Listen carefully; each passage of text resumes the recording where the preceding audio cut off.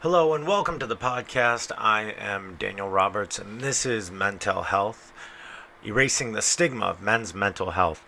I have a very great guest tonight that's going to be joining me. He is a mixed martial arts and professional wrestling announcer, as well as the play by play and announcer for the Albany Empire Arena football team. He's a very good friend of mine that I met in the wrestling business, and tonight we're going to have a very cool chat about his mental health struggles and his journey through dealing with mental health. I hope you all enjoy. That was probably the most fucking adorable thing I've ever seen on one of. So for anyone who's now listening to this, so Mike's daughter was talking to him about fixing her phone, and it was about the most adorable damn thing I've seen in a long time. That was cute, dude. Thank you. There's not enough adorableness with all this fucking crap going on, dude. Like No, legitimately. there isn't. And it's it people find it funny when I describe it like the beginnings of The Walking Dead. Yeah, totally. It, it's really creepy, and I mean, I was out and around earlier today practicing social distancing like a responsible adult. Yep. Um, just running some errands, and you go to certain parts of Troy, and it is a fucking ghost town. I have a buddy of mine who he lives in downtown Glens Falls, and he took a picture. It was like noon on Sunday, and the traffic circle was empty, and it might have been like a well placed Where's your phone? Damn it, it's on the table, hon. parenthood, dude. A little bit more adorableness for you. All right, so just out of curiosity, how well, first off, thank you for doing the podcast. We've had to reschedule because, as you can imagine, trying to keep any kind of life schedule going on right now, it's fucking impossible, dude. It Absolutely is. It impossible. is. And so, how are It is, you and holding? I know you and I have been trying to. You and I've been going back and forth trying to make this happen. God, for Literally, I a booked. while. Yeah, I. This is the hilarity of the situation. 3 weeks ago, I recorded the first episode. I booked you the next day, and then the apocalypse happens.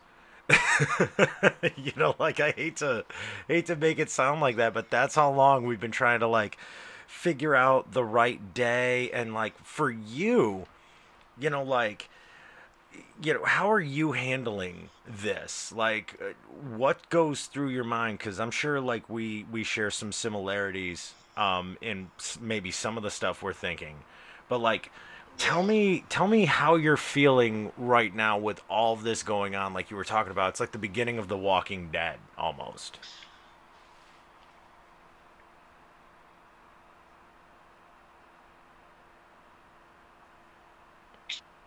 And keep her as caught up on schoolwork as much as I can as we can. Um, I spend a lot of my day staring out the window, just looking out the window, and I'm thinking I could be doing this right now. I could be doing that right now. And don't get me wrong. For the first few days or maybe even week or so, it felt good to maybe sleep in a little bit, do some things around the house. But now it's to the point where it's like I look at a bird flying around and I'm like, I want to be you. You know what I mean? Um, but I'm at the point now where I'm just staring out the window, like I want this to be over, because you start getting that cabin fever, caged animal. You're just pacing, and you're just kind of looking for something to do. Say, oh well, now's a good time to pick up a new hobby. Now's a good time to read a book or do this, that, and the other.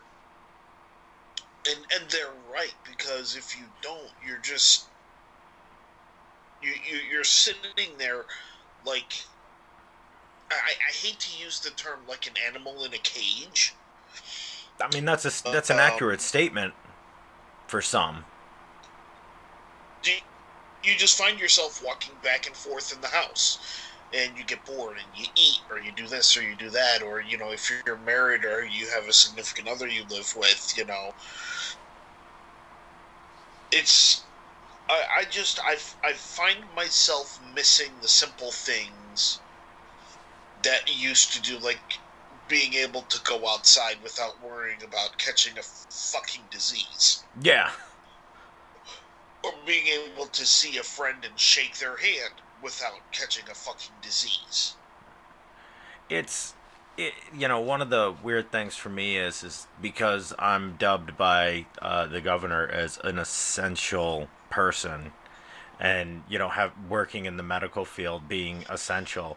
I see this weirdness, much like, and I've joked about it on Facebook, and it's gotten like one or two laughs. It's almost as though the Infinity War end happened, and you're just walking around post snap, and you're like, you don't know what to do. Like, you can't see your friends, you can't go anywhere, you can't do anything. Legitimately, I wake up, I get on the elliptical, because if I don't work out, I'll lose my fucking mind. Same um, here. I drive to work. Mind you, I have a piece of paper in my glove box that says, if if you pull me over being to the cops, I'm an essential worker, here's my information. Like, I have to have papers now to drive, to, if I have to get pulled over by the cops, I have to show them this piece of paper, because I'm going from home to work, back home, and maybe order groceries ahead of time and pick it up in the Hannaford to go lane. Like, Hmm. other than that, it's like the weirdest feeling. It's almost like we're going through the motions. Just, Exactly. and for me, at least on my end, I actually had a telehealth meeting yesterday with a pretty cool therapist. And the way that I explained it is it's like, I saw shit like this in third world countries, as far as the way some people acted. Like, you and I, we've been to the same areas of the world together. And I told her, this is just a bad rehash of 2004. The only problem is it's like, from at least my perspective, I'm somewhat domesticated now. Like, we have the good life, the one that we thought about when we were younger, and like, hey, I can't wait to get to that point. Finally, you get to that point of having the good life, and worrying about shit to do over the summer, and then all of a sudden, this like click in the back of your head is like, hey, motherfucker, remember that feeling that you used to have? Like, you should be having it right now. Like, are you experiencing that with your own your own mind sitting there week in and week out now? Oh, no, no question, no doubt, and I know exactly what you're talking about. Because both you and I have been deployed to same area of AOR as they call it. Yep. Back in World War II, Korea was the theater. Now it's area responsibility, but and a lot of my friends have been asking me, like, how do you deal with this? How do you deal with this? It's like you automatically go back to your deployment days. It's like, first thing you do, you develop yourself some sort of schedule to keep your mind active, so you're not left sitting there staring out a window, wondering what's going to happen next. Um, but no question in my mind, it's like it's very weird. It's like I know I'm in Troy, but I don't feel like I'm in Troy. Mm. I feel like I am somewhere else. And the funny thing is, where I live is not far from the Arsenal, Watervliet Arsenal. Right. And if you go outside my house, certain parts of the day, you hear reveille. You hear the flag raising. You hear reveille retreat. At the end of the night, you hear taps. And I go outside and I hear taps, and I'm like, okay, this is And I said to my wife the other day, I said, I seriously just had a thought that we were back in Korea. I mean, is it weird for you? Because I can certainly, 100% relate to everything that you just said. Because I live in Saratoga, and in my where I live, I can see the back of Lowe's and I can see Walmart.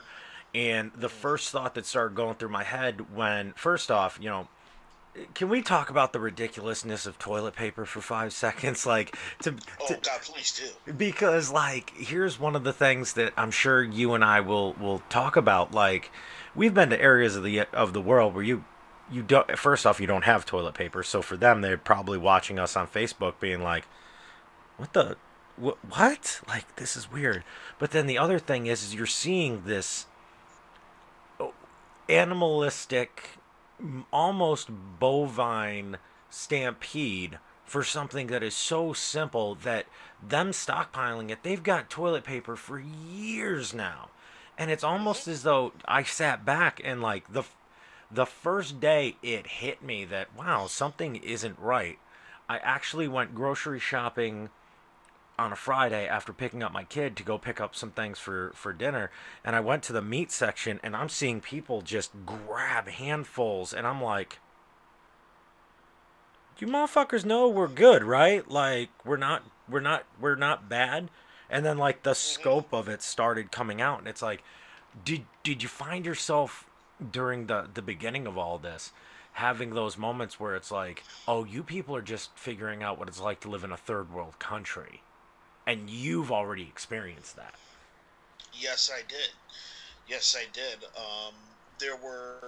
We were, I want to say 2 or 3 days into the whole. I hate to use the term scare because it's not a scare. It's very serious. Yeah. Um, but 2 or 3 days into this whole thing, I took my daughter. We went up to Hannaford, and same thing. Looking at all the aisles and how bare they were and everything, and I'm sitting there thinking to myself, you people are nuts. And granted, they've never really experienced it, so I can't. It feels horrible for me to pass judgment, but and I was looking around, and I'm an observant person anyway, Mm-hmm. and I'm sitting there going down the aisles, looking around, and I can tell who's a veteran and who's not, because you sit there and you see certain people standing back, just standing back like this, while other people are scrambling, and I you know, and I just look at him. I say, "You vet Vietnam?" It's like, okay, you know um, what's going on. because we've been through this. Yeah. Yeah, you let everybody get what they got to get, and then you purchase what you need to purchase. And the first thing I grabbed was baby wipes, man. Yeah, dude, like, as funny as it sounds, like flushable baby wipes definitely were on it, but it's like, my girlfriend already buys like stuff months ahead, so I'm like, all right, Yeah. I know I'm good. But then I got to thinking about, then the weirdness of it comes into it, because the sudden realization that, what, first off, you became domestic, like you became domesticated, which is very hard for guys to admit to. Like, I will now openly admit I became domesticated by choice. But in something like this, where you're sitting around and the meat shelves are empty except for chicken wings, and like the pasta section is gone, and you're just like, I may have allowed myself to get a little too complacent.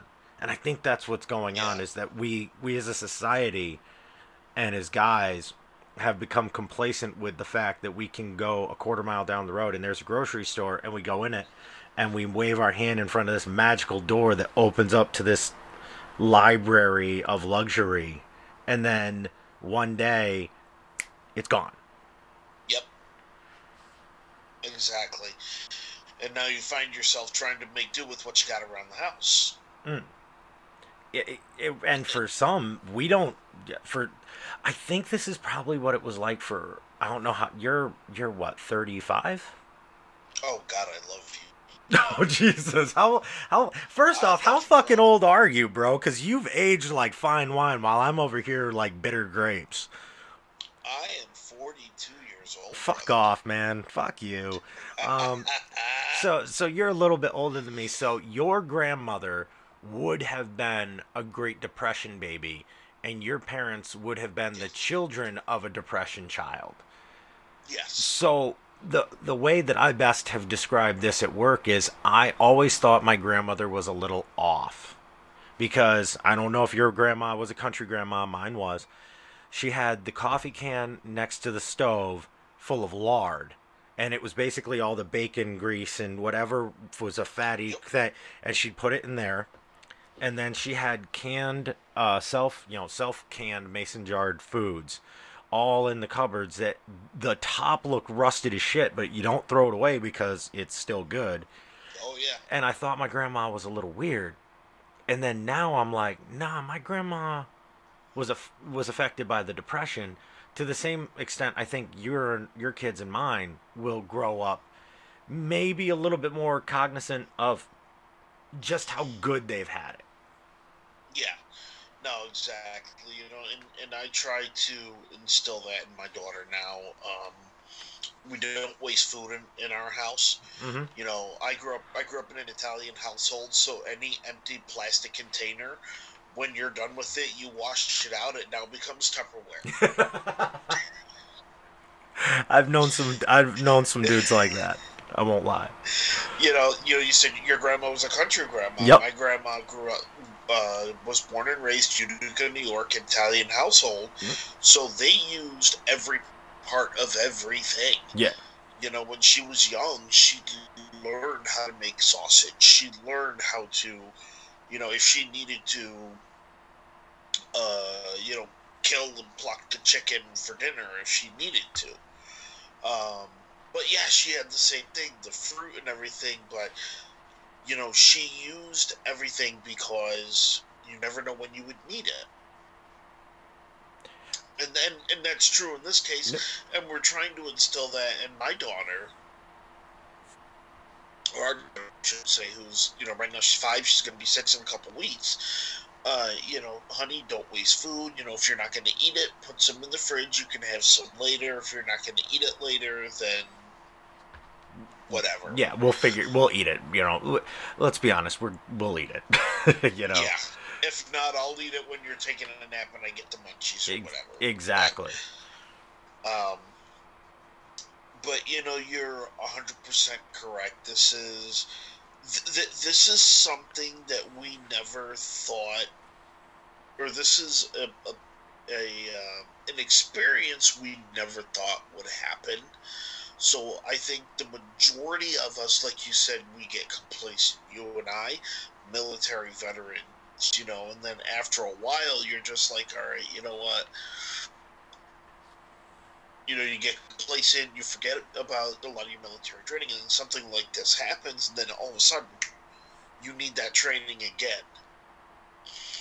And it's not even necessarily tactical training, but it's just sometimes how you live daily life. Yeah, like it's weird that it's been almost 10 years since I've been in, and all those old things started to come back into the brain. And the funny part was the Friday after it started to dawn on me that something's a little up. I Next morning, my kid was eating breakfast. My girlfriend was like watching him. I was like, I need to go to the Army Navy store around the corner. And the first thing I did was I bought, new boots, because God knows, as weird as it sounds, once you put those on, it's like, as weird as it sounds, I haven't worn a pair in over a decade. So it suddenly adjusted my ankles, and it hurt for like a day or two. And I was like, oh, it's fixing the way I stand because I'm not standing properly. All right, I remember how this was.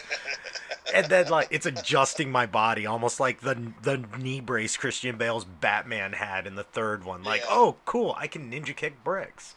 And then he looked up and he goes, we're considered non-essential, so we're going to be closing at 4 o'clock. So if you need anything, get stuff. And I'm just looking around. I'm like, okay, I need that knife sharpener. I need that container of mace. And I'm starting to like grab stuff and just like load it on my cart and be like, fuck it. You know, like this is as weird as it sounds. It's almost that you know what you're going to need if things go really wrong and you don't want them to go there.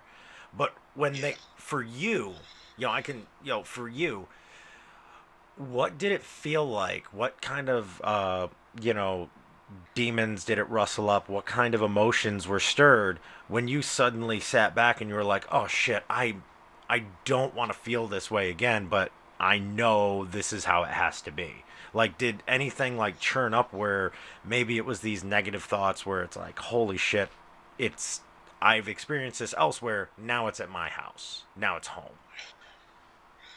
Absolutely. Um, because it's completely different. When we were in, you have that whole mentality of it's about the person next to you. Hmm. Well, now the people next to you are your family, your wife, your daughter, your kids. When we're deployed downrange, it's your buddy, your battle buddy. You're in the air. I was in the Air Force. Your wingman, and now it's your loved ones are physically next to you. And if shit goes south really quick, you know you you're trained when you go into the military, regardless of what job you have. They remind you constantly. Ultimately, you are here to kill someone if you need to. I was a broadcaster in the military. My quote unquote weapon of choice was a video camera. Excuse me. It was a video camera and a microphone. I got downrange to Baghdad, and they reminded me real quick. They're like, that camera is no longer your weapon. That sidearm that you have on is now your weapon, and you better be ready and prepared to use it. Because ultimately, you are here to defend your country. You are here to kill if you need to. Um, and it really brings that whole aspect back. Now, that doesn't mean that I'm looking for someone to kill or anything like that, but it it shifts the perspective of the whole person next to you theory to now the people next to you are your spouse and your child. Hmm. Do you know what I'm saying? Oh, I absolutely. You know, it's a weird thing. Now, how where were who were you attached with when you were over in Baghdad? I was attached with AFN, the American Forces Network. Oh, that's kind of, I'm not gonna lie, that's kind of a sweet job.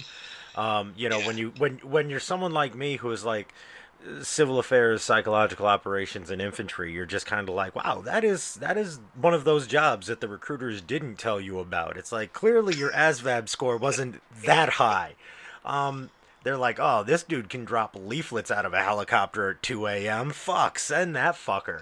Um, it's like thanks.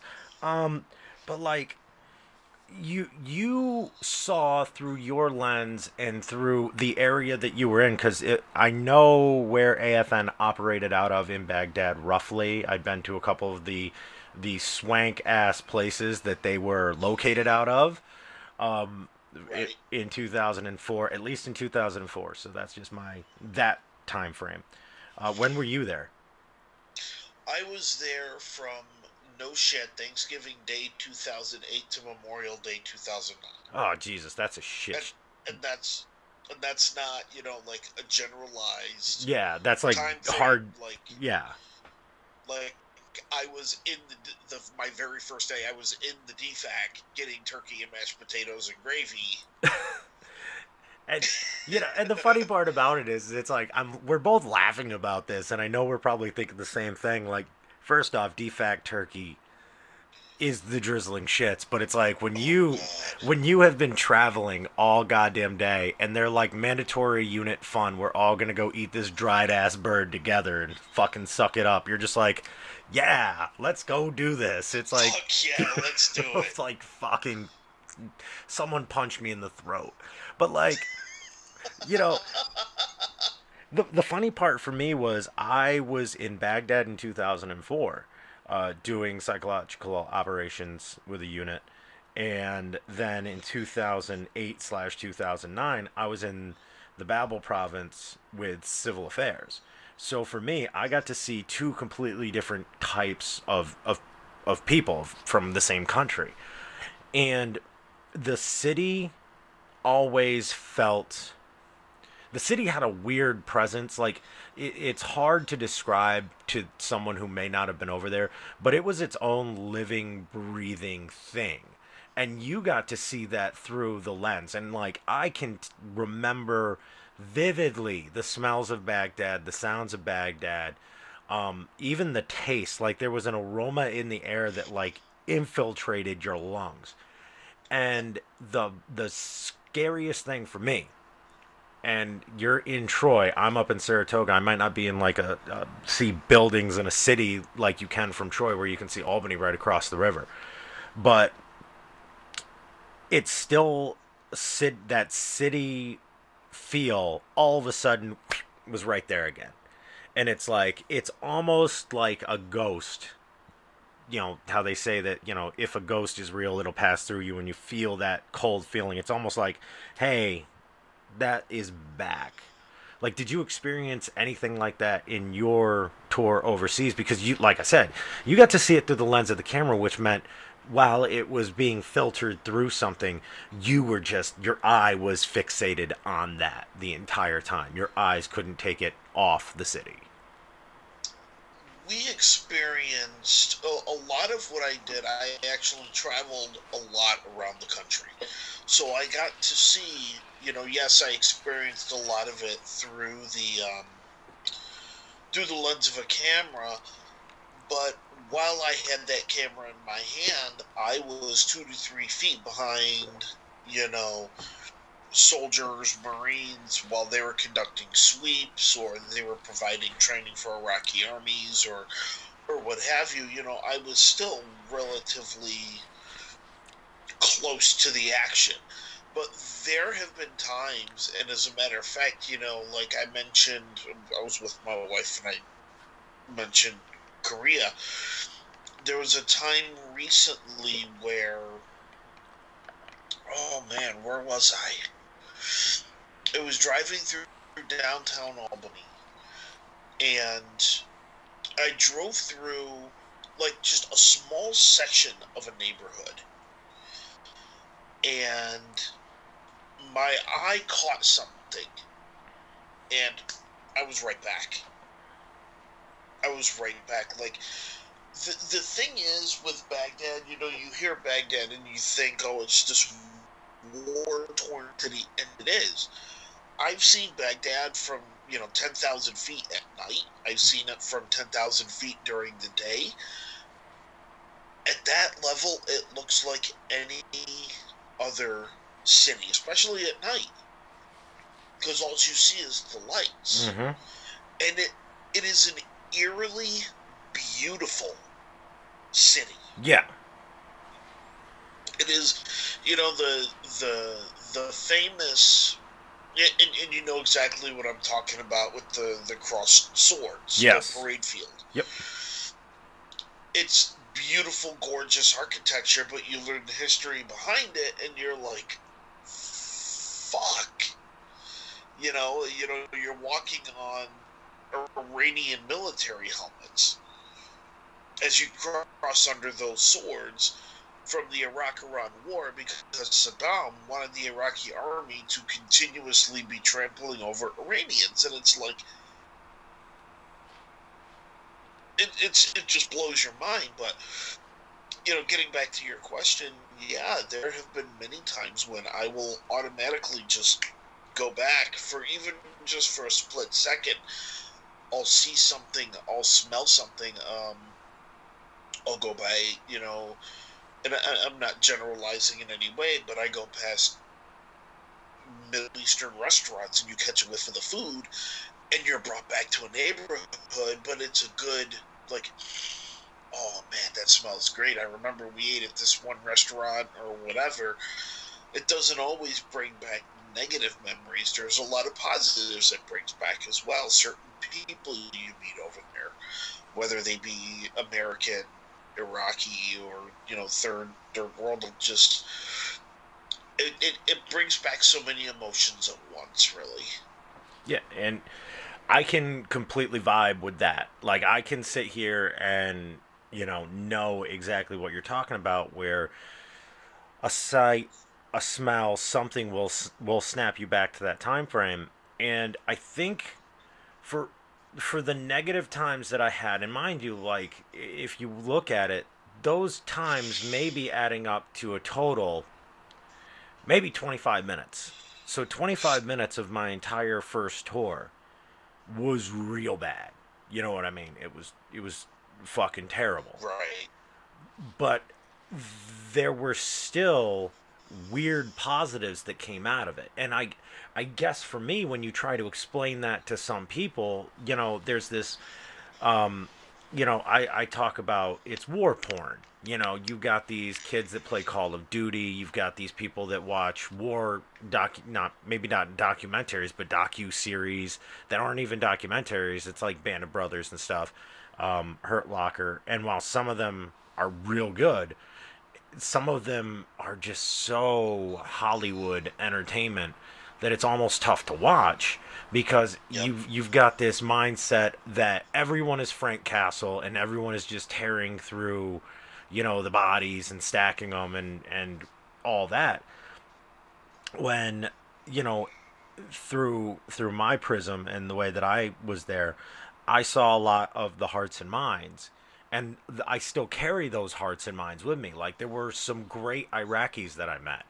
For all of the great Iraqis I met, there were only a handful that were obviously the fucking bad guys, and it's tough to even like think about that when you compare it to the good people that just maybe wanted their country to go a different direction and weren't strong enough to do it on their own.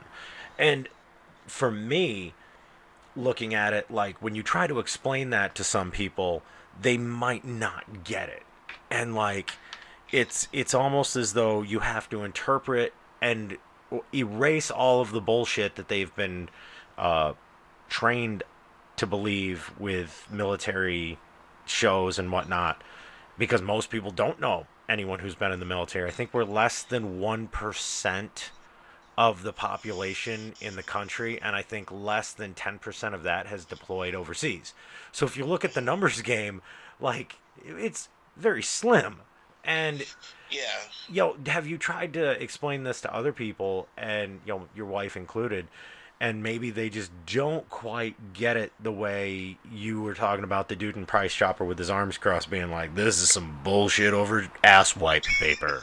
Like, do you feel like it's might be difficult to talk to people around you, or do you have a pretty good ability of doing so? Well, I have a pretty good ability of doing so. The military runs deep in my family. I mean, my father served during Vietnam. My grandfather, funny enough, was a DJ during World War II. He actually, I know, right?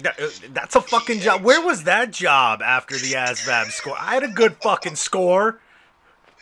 he was a DJ slash. He was like the guy that sat in front of the what you call it. He was the newsman. He would read the news of the Oh, day and whatever. He actually told me a lot of cool stories, some run-ins he had with General MacArthur. oh shit. Yeah, like the whole image you think of General MacArthur with the big chin, the what you call it, the corn cob pipe that's Yeah. out like this long. He says every morning they would have to line up in front of his building while the general came in and did the whole thing, and he was like, "This is not a joke. This is not a characterization." He would stand on the back of the jeep, one leg up, Captain Morgan style, with that giant ass pipe and the sunglasses and everything, and just oozing with whatever charisma, machismo the man had. And he's like every morning with this shit. In khaki. No doubt in khaki brown. That's the worst part. If you could pull off Oh that yeah, fucking pose in those slim leg khaki pants, like God fucking bless MacArthur. Um, but the military runs deep in my family. My older brother actually is currently going through War College in Rhode Island. He's actually preparing to take the next step in his naval career, where he's going to start commanding units. God damn. Yeah, he's a public affairs officer. He just finished some time on the USS Gerald R. Ford. Um, so a lot of the members of my family have a general understanding of life in the military. My wife, um, before we got together, was actually married to an airman for about a good 10 years. And she worked within the Air Force system. She was the marketing director for the base that I was stationed at in Korea. And being the morning show DJ at the time, she came in every Wednesday and did her show. This is what's going on around base. This is what trips we have available. Pushing the fun stuff to do on base. Yeah. That's how we met. So she understands the military life somewhat. But for a lot of the folks that don't get it, or that don't have friends or family that are in the military, you mentioned the Hollywood aspect of it. They're like, oh, you guys are just running around in the desert with your shirt off and machine guns on your back like this. And I'm like, no. No, not at all. Nah, pal. That's not how it works. I mentioned I'm in the Air Force, and the first thing people say is, oh, you're a pilot? And I'm like, yeah, I flew a plyboard bomber. A plywood bomber? Yeah. Plyboard bomber. I sat behind a desk. Oh, Jesus Christ. That's fucking hilarious, dude. That shit's hilarious. Oh yeah, I flew a plyboard bomber. Oh my god, that must have been so cool. It's like, no, dude, I sat behind a desk. Really. Yeah, see, with the way that, okay, so my dad did 21 years in the Navy. The reason he joined was, my dad, I think, was, if I'm not mistaken, and like I refer to this as Undertaker level, like I'm almost there, but fuck this, I'm gonna go do this. My dad, I think, was 3 courses away from getting his teaching degree in mathematics, because he's a numbers whiz, and his number came up for the draft, and it was, either pick a branch or go into the Army. And my dad was like, well, the Navy has this cool nuke programs and shit. That looks like it'd be fun number crunching. So my dad went the Navy route and was in Norfolk pretty much for 16 years. So he understood. And both my sisters had lackluster naval careers. One developed asthma, and the other one fell down the stairs on her ship and like destroyed the discs in her lower back. And then when I joined after 9/11, it was like, I'm going Army. I'm not doing this Navy thing. Like, I don't want to be on a boat for months on end and see nothing, okay?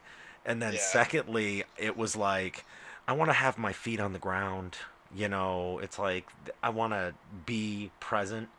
And then, the only people that had ever deployed, like my dad went out to see an awful lot, but I never experienced that, was my Uncle Chuck was Marine Recon in Vietnam. So I never had a conversation with him. And, sadly and strangely enough, like my mom has said, like, you're the closest to Uncle Chuck, the way that he used to act. And I'm like, that wasn't a good thing. Like, Uncle Chuck was, like, God rest his soul, he died while I was on tour in Baghdad. He was an odd duck, to say the goddamn, looking back at it now, I now know what, like, people used to think he was shifty. It's like, nah, he saw things through a different prism. Probably the same prism you and I share, where we're like, we see it, but then you skew it right here, and it's like, this is the real picture. And I don't think people get that. Yeah. Yeah, I mean, you mentioned your uncle. My uncle was PSYOPs during Vietnam. He was in the Air Force as well. He was training to be security forces, so he was training to be, for folks paying attention at home, for our friends playing along. Security forces, basically, he was training to be a cop. And he was in basic training, and what's the first thing they tell you in basic training is if they ask you to volunteer... Don't volunteer for shit. He did. Oh, what did he volunteer to do? The guy in the Nice Press Blues came in. He's like, all right, so who wants to learn how to jump out of a plane? Oh, fuck. He went airborne. He He did, and he did, I guess you could call it psyops. He would basically go into the jungle and seek out North Vietnamese scouts. Mm-hmm. Not necessarily the soldiers, but go after the scouts themselves. He spoke fluent Vietnamese, obviously.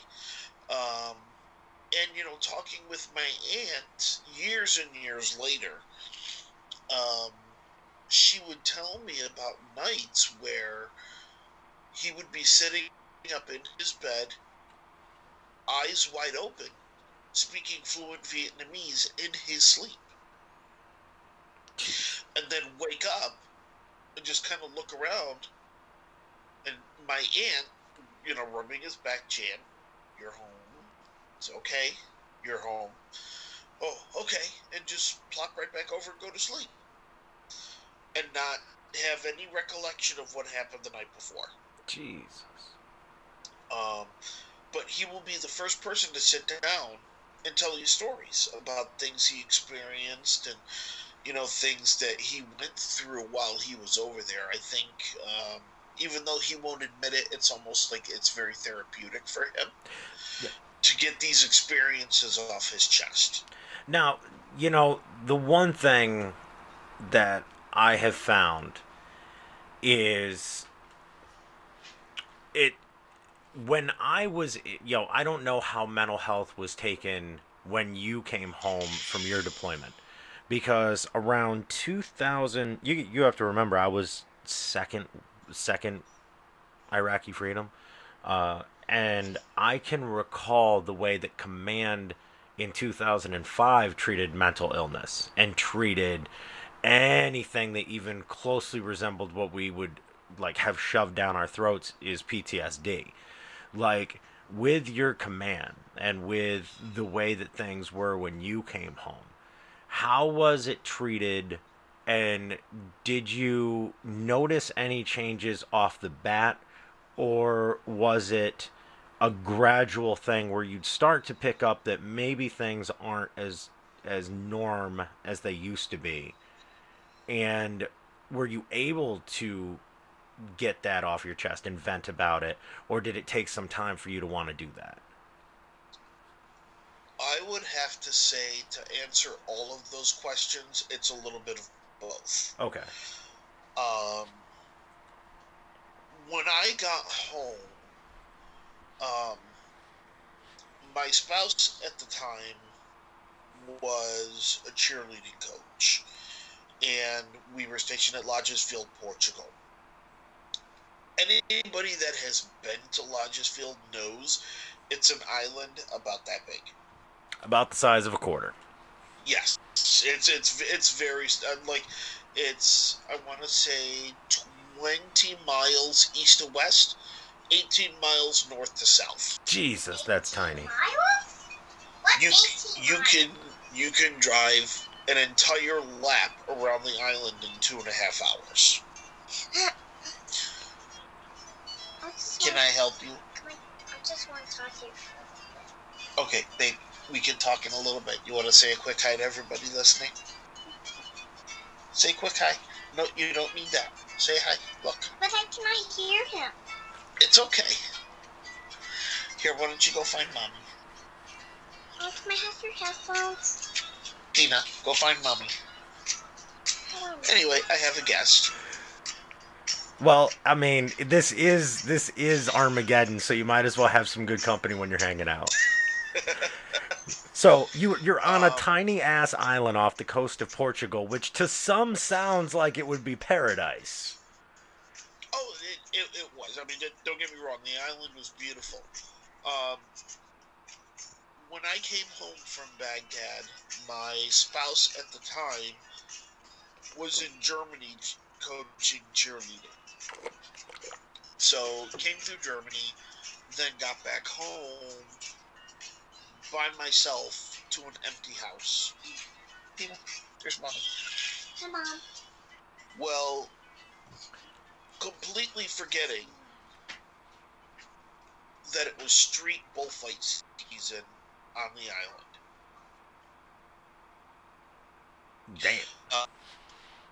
If you've never seen an Azorian street bullfight, you need to Google it and YouTube it. It is the craziest shit you will ever see. They basically block off a street, a certain amount of, and it's lined with people, and they let a bull loose, and you tease the bull in the street. No, thank you. No. Jesus. But you know, the people will open up their homes and serve food and drink and this whole other business. The way that they let the people know that the bull has been let out of the pen is they fire off a firework, a thunder boomer. So all you hear is just this loud kaboom. So I get home, and I'm literally laying in my quiet house enjoying the quiet, and then all of a sudden I start hearing kaboom, kaboom, kaboom. And my first instinct, they teach you that, you probably remember, they teach you, get on the floor, get underneath whatever you can. Yep. That's exactly what I did, just without hesitation. And even after that, whenever it was street bullfight season, even though I was, in the middle of this small Azorian village, I would hear this, and I'd tense up. To this day, unexpected loud noises causes me, and it's funny saying that, because in pro wrestling, pyro lights and the loud music and everything, and always unexpected loud noises, a lot of people don't see it, but there are times when I'm kind of like, it just causes me to tense up a little bit. But there were times when, after a while, I started to notice I was seeing things in a different way. I was thinking about things in a different way. Instead of seeing things more positively, it was always, okay, well, now I'm just waiting for the other, this great thing just happened. What's going to happen to screw it up? Mm-hmm. Or when is the other shoe going to drop? It was always I was always waiting for something else. You know what I'm saying? Oh, absolutely. And it's not just me being, a crotchety old man or whatever. That's just you kind of when you see things, you just, when you experience those types of things, it's just like there's always, you realize that there's two sides to life. And we see both sides. In some cases, we've seen the third side, or we've seen a fourth side. So it's tough to describe. But you definitely see life, when you experience life through a very different shade of sunglasses, I guess is the best way I can put it. So, you experience these things, and then you are home, like home stateside. Yes. Was there ever a moment where, especially now, even we'll take that out of consideration for this, where you just kind of sat back. Do 5 push-ups.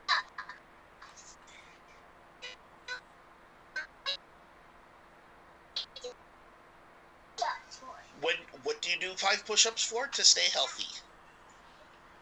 All right, kiddo. I was gonna, I'm sorry. I was gonna say to get guns, but I mean, I don't think she'd understand the whole like flex Friday. I don't think she'd get it. No.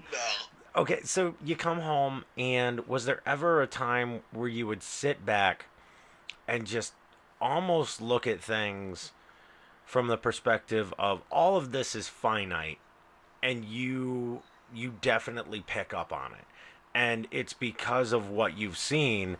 Did it ever make you angry, like, to see the things that people would complain about and just be like, do you realize how minuscule on the plane of existence that this really is? Like, yes, you have to wait 5 minutes in line at Walmart in the checkout aisle. It's like, try having to wait 48 hours on a tarmac for a fucking plane to take you out of a shithole country. Like, you know what I'm saying? Yeah, every day. Every day, and it's something different. And there are times when I will get frustrated. Mm-hmm. And I chalk it up to a lot of my friends have heard me tell, I'm an impatient New Yorker and whatever. But every single day I will hear people complain about, oh, my Wi-Fi is down. People freak out about this, that, and the other, and it's like, there were times I went 2.5 weeks without a hot meal. Mm-hmm. Downrange. Eating out of that little brown pouch. Yep. You know exactly what I'm talking about. And to think during this apocalypse, people are trying to get their hands on those. I'm like, well, don't plan to shit for a month. And I joke with some of my friends, and I tell them, if you ever get the jalapeno cheese, hold on to that shit too, because that shit's like currency. Motherfuckers will trade Skittles for that shit, just so you know. Holla at your boy. Skittles. Holla at your boy. See, there were some packs that had the small packs of Skittles. Yes. Then you had the big pack of Skittles. If you had the big pack of Skittles, you were like Mr. fucking Moneybags right there, brother. Yeah, the best part about this is it's like only those who have been deprived will get the humor in this. And it's like, do you ever find like your humor, while it hits the mark with some people, just falls on deaf ears, and you almost get the what the fuck did you just say? Like, what the fuck are you talking about? Do you get that ever when you're saying something like that? That's why I stay quiet most of the time. Like, you and I, if you and I get alone together, or we sit down with a couple of beers, or maybe even some of the guys and the girls we know in the locker room have been veterans or whatever, you get us together.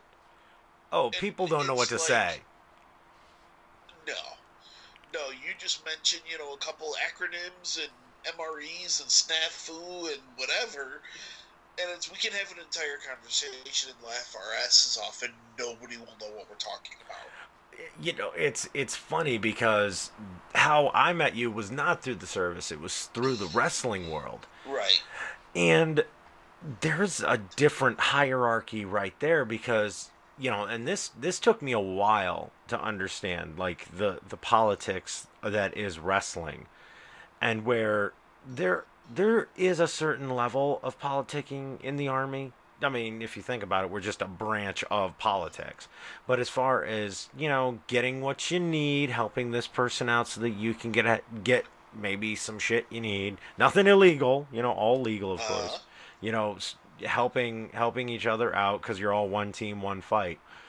But one of the things that I quickly learned when I was in wrestling was you really do have to watch out for number one. And that, for a while, it was like that up until the end of my career. And then it was everyone is helping each other and trying to like improve the show, because it was very much a punk rock vibe for a lot of people. that was lacking, and that always used to piss me off because it was like, you know, just it would bug me, especially coming from the world where, like you said earlier, it's the guy next to you and the girl behind you. You're all watching each other's back. Like, Yep. was that ever something when you were backstage learning how to become a professional wrestler and a successful announcer? Did that ever sit there and just kind of like a sliver bug the shit out of you? Every single chance it could, because there is, there's you always hear, especially a lot of the um, I hate to use the term everyday folks, but civilians, they hear about the camaraderie in the military. Like you said before, the whole band of brothers thing. It's like that group of men are going to be connected for the rest of their life, whether they know it or not. Mm-hmm. Um, and there is a certain level of camaraderie, a certain type of community. Now, yes, it's the same in professional wrestling when you look at somebody and you have, maybe you have a match that brought down the house, and you're going to be like, you know what, you and I will forever be connected through that one match. But there are people that I'm going to be connected with for the rest of my life through my experiences in Baghdad, Korea, and so through shared experience. And I'm not saying, one is better than, I'm not saying the military is better than wrestling, and so on and so on. Um, but there is that strong sense of camaraderie where you want to help the person next to you.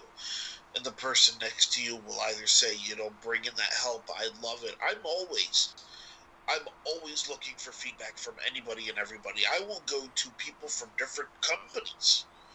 Say, hey, look, I called a match the other night. I'm not looking for a job, but can you just take a listen and tell me what you think? Mm-hmm. I do it all the time because that's how I see the wrestling industry. And maybe I have a weird sense of viewing it. I see it as almost like a brotherhood, Yeah. a brotherhood and a sisterhood, because it's a very unique occupation to be a part of, as is the military. Yep. But it's two different senses of community. But yeah, I definitely notice, that there are stark differences, but a lot of similarities, if you know what I mean. Now, how long after your military career ended did you get into announcing and the pro wrestling world? I had actually been an announcer since my sophomore year in high school. Okay. So, So I've been doing announcing for, well, I should say public address / ring announcing, commentating, for well over 20 years.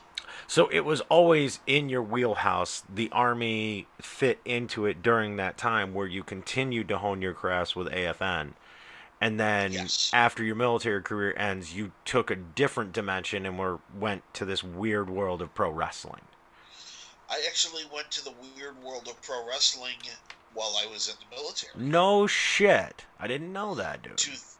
2004, after my first deployment to LUD, you can't even really call that a deployment because that place is like a fucking resort. Um, I remember I was at LUD Air Base searching for pro wrestling schools in London, England, because I was stationed in England at the time. Mm-hmm. And I actually started my training at the Enfield Martial Arts Academy in North London. Daddy, what's 6 minus... 6 minus 2 is 4, honey. Okay. She's got to keep me sharp. She's got to keep me sharp. Keep me on my Homeschool, toes. man. Homeschooling kids in the apocalypse. At least you're teaching your kids math skills for when this is over. I'm teaching mine spear throwing and chin ups. Poor bastard. So you in 2004 you got behind the wrestling stick. 2004, I trained in British style pro wrestling. Very technical. Mm-hmm.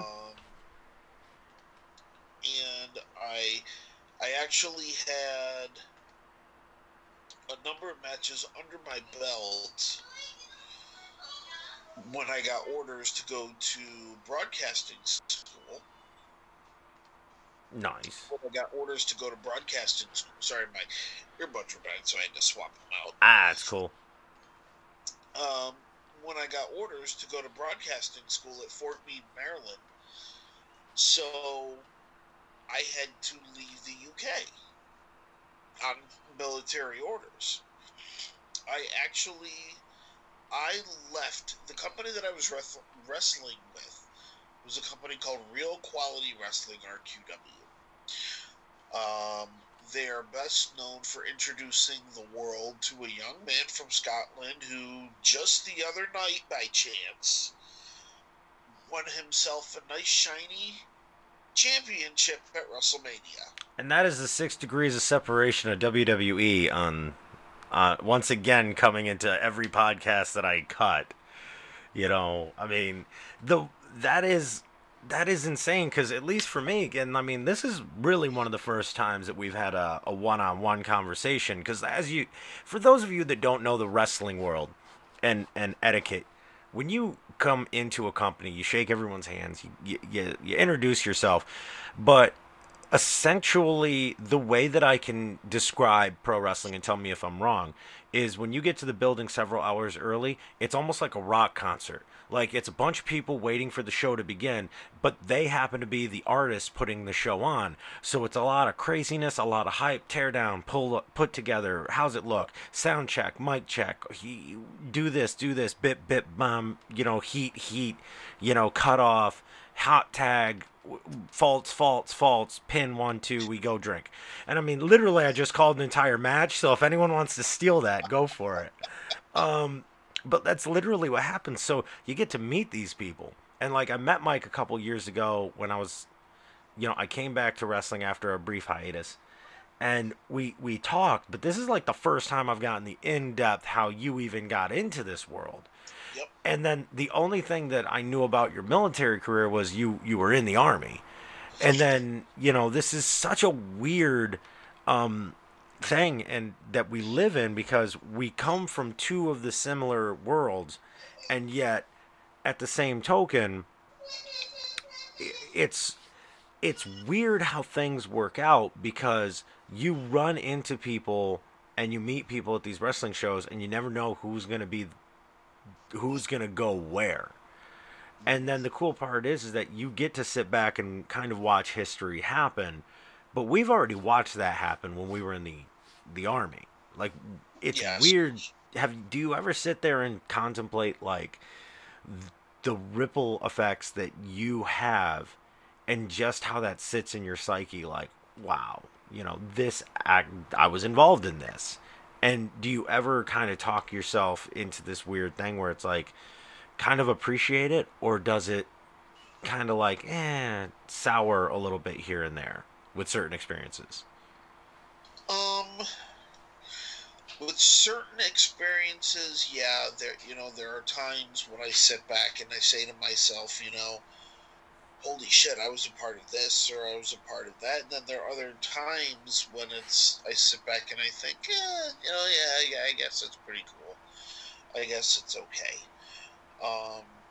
For the most part, I am the kind of person where, I love history. I love being a part of it. So I am more like, I try to find the best parts of everything that I can.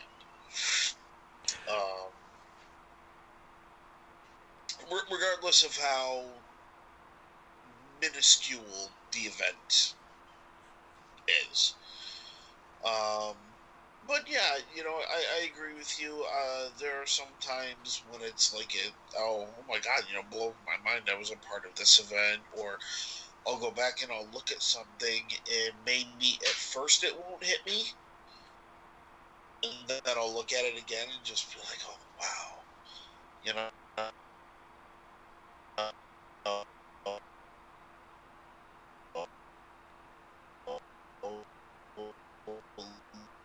like, at the time, it was one of those I volunteered for it, and it was something I wanted to volunteer for. It wasn't like, hey, who wants to volunteer for this? Raise your hand and you jump out of a plane, whatever.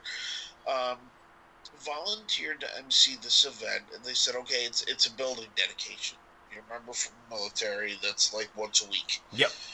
You know, it was like a parade at Disney. They do one every day. Yeah, this parking lot over here is getting dedicated. Right. I was from First Cav. We were the kings of the dog and pony show. If it could be dedicated and there could be a camera there, we fucking figured out how to do it. So they were dedicating a new wing of billeting. So for those of you that don't know, who are not familiar with the military, billeting is basically like an on-base hotel. Mm-hmm. So like you go to visit the base. If you're a civilian or you're from another base, um, you'll go to billeting, and it's literally a hotel on base that you pay whatever. Um, so they're dedicating this new building to 2 Medal of Honor recipients who have since passed. One of them was a gentleman by the name of George Bud Day. I don't know if that name rings a bell to you. Not off the top of my head. Not only was he John McCain's roommate at the Hanoi Hilton,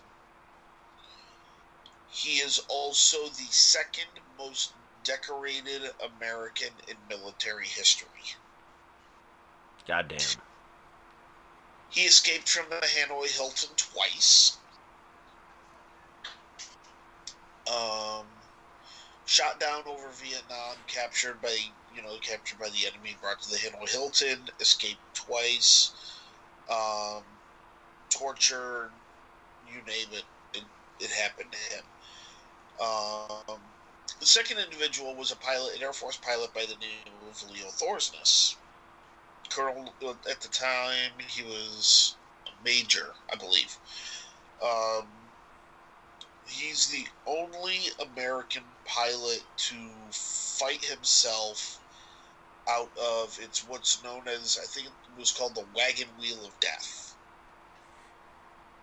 Imagine you're flying a lone aircraft, and encircling you are just enemy aircrafts, and you're literally flying in a circle. And behind you is an enemy aircraft, behind them is an enemy aircraft, and it's just a big circle of airplanes. He was able to fight his way out of that. God damn, that's a badass. Yes. Also, a resident of the Hanoi Hilton. At the time, I didn't think about it. Mm-hmm. I thought it was just another detail, so on and so on. Years later, Colonel Day had passed away. Just maybe 5 or 6 years later. Colonel Day passed away, and it lit up the news. George Bud Day passes away, and I'm like, why do I know that name?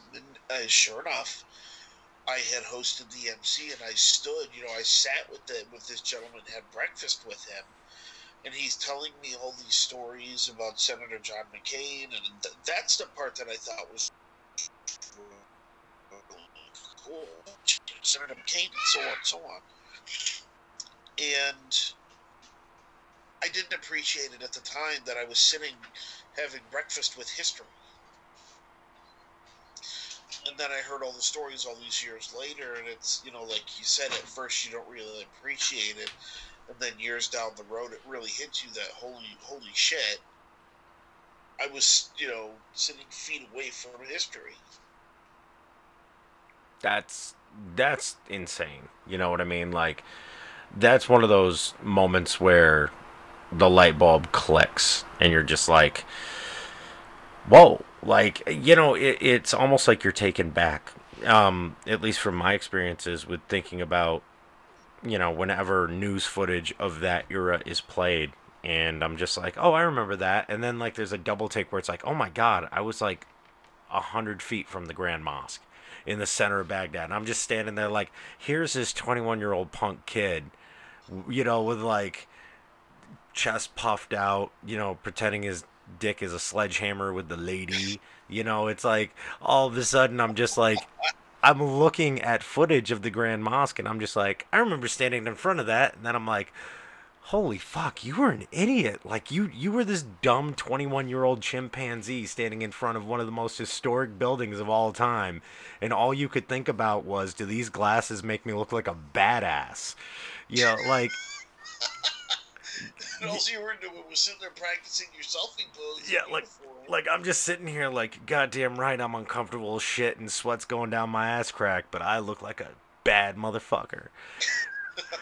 So, you know, when it comes to your military service, and we touched on it earlier, how far did you allow yourself to go before seeking any kind of help the first time? Because I know the pattern with veterans is they'll seek help, but it's never consistent.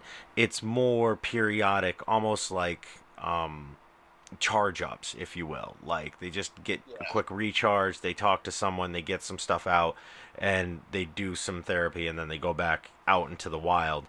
It was there one of those times, was that kind of your pattern, or when you realized maybe you needed help, that you were going to go and get help for a consistent basis?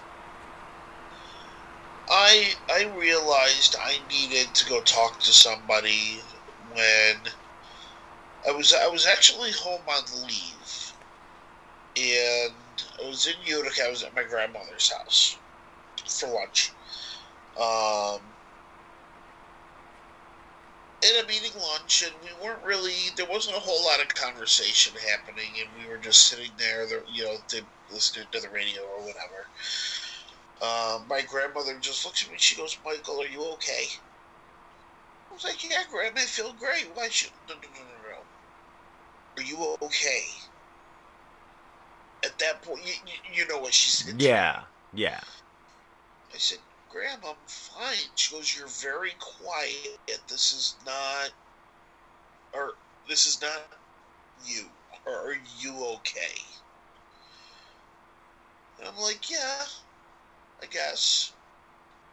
And she just gave me that. You know how grandmothers they know. yes, She just gave me the look, and she was like, "If you say so, okay." And that always bothered me because I never lied to my grandmother. Never. Um, and then after a while, I started thinking about it, and I said, "You know what? Maybe I do need to go talk to somebody." Um, and I started going to see a therapist on base in Portugal. I was in Portugal at the time. So I went to see a therapist on base, and I was diagnosed with, severe anxiety. I was diagnosed with manic depression. I'm not afraid to talk about it. I'm not afraid to admit it. That's part of the reason why I'm here. yeah, I was diagnosed depressive, and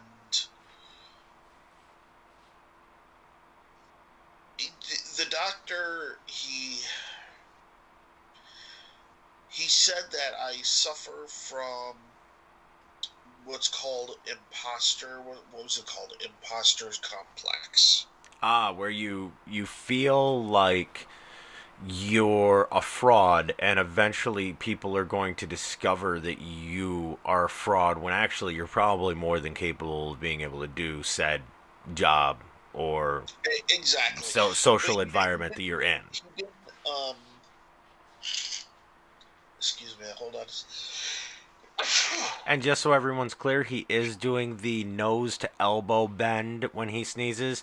Take some notes of this. Corona kills.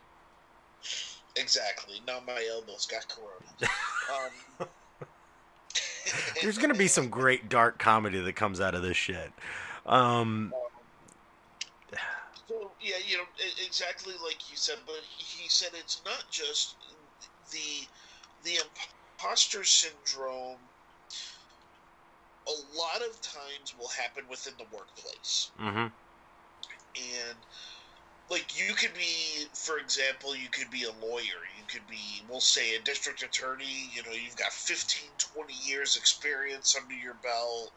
You're a great lawyer, but you will still feel like you do not belong. He said,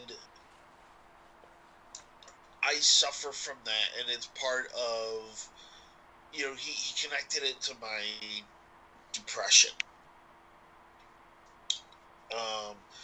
And I went and I spoke with him, and I got diagnosed, and really, he like you said before, we talk about it for a little while, and then I get released back into the wild. Then I go do my job and everything, and then I would hit another bout, and then I come back in, we talk about it for a minute, I get released back out into the wild. Constant rehabilitation, I guess you would call it. But it took a while after I got home before I actually sought out help.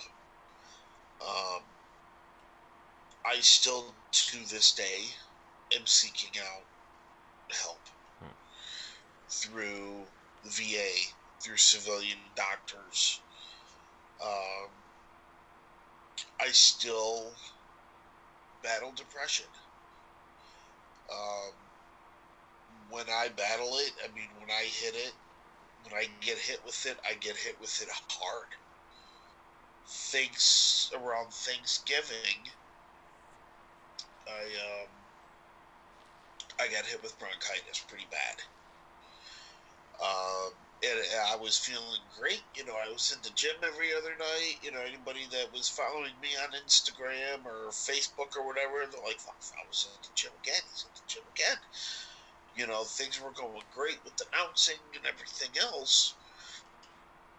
And then I got sick.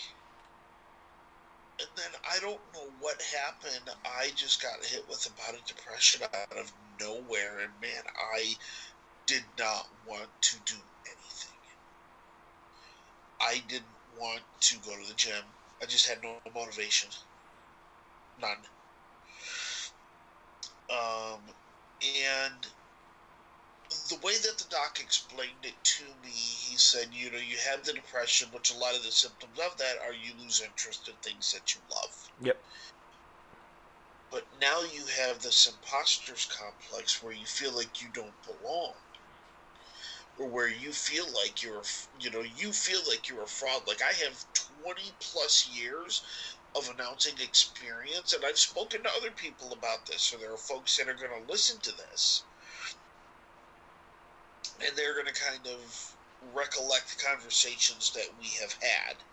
Promoters, certain promoters and people in the locker room that I've talked to. I had this big bout of depression.